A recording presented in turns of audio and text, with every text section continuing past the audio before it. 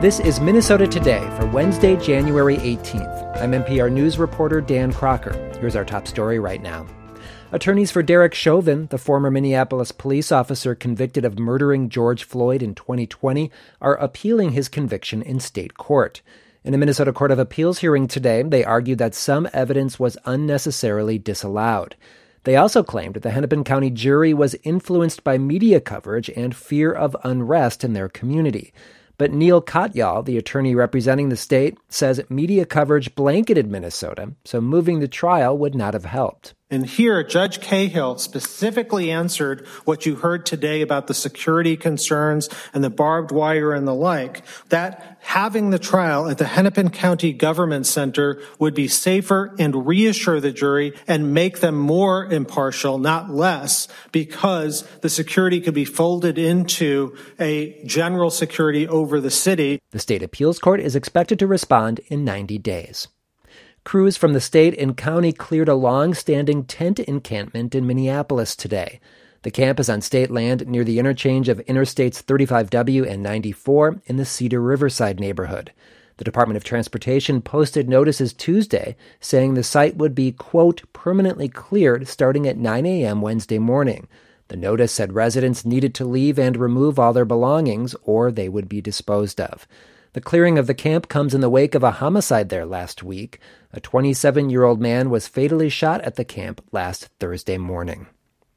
A bill that would speed up Minnesota's transition to clean energy got its first hearing at the state capitol today. It would require Minnesota's electric utilities get 100% of their power from carbon-free sources, such as wind and solar, by 2040.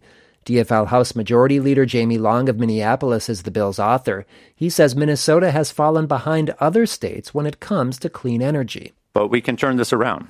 We have an incredible opportunity now to regain our clean energy leadership. Minnesota doesn't have any fossil fuels, so we send $13 billion out of state each year to buy energy. That's 4% of our state GDP that could create jobs right here in Minnesota. While advocates of clean energy and labor groups testified in favor of the bill, some utilities expressed concern that the deadline could put the cost and reliability of electricity at risk. A companion bill has been introduced in the Senate. Bloomington police say another suspect in December's fatal shooting at the Mall of America was arrested yesterday. U.S. Marshals and local officers arrested the 17-year-old male suspect without incident in Decatur, Georgia. His mother and another person were also arrested. Police allege they aided the suspect while he was being sought by authorities. The 17-year-old faces a charge of second-degree murder in connection with the December 23rd shooting death of 19-year-old Jonte Hudson in the mall's Nordstrom store. 3 other people also have been arrested and charged in connection with Hudson's death.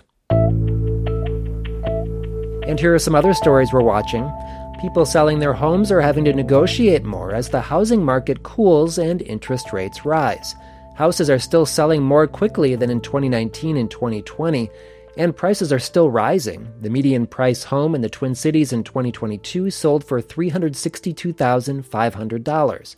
Minneapolis area realtors president Jerry Moskowitz said supply is still low, but he thinks that may change. I don't think that will change overnight, but I do believe that you're going to see more and more homes coming on the market. That is what I'm expecting to happen as we roll through winter and head towards spring. 2022 still brought record sales prices despite a slowdown as the year went on.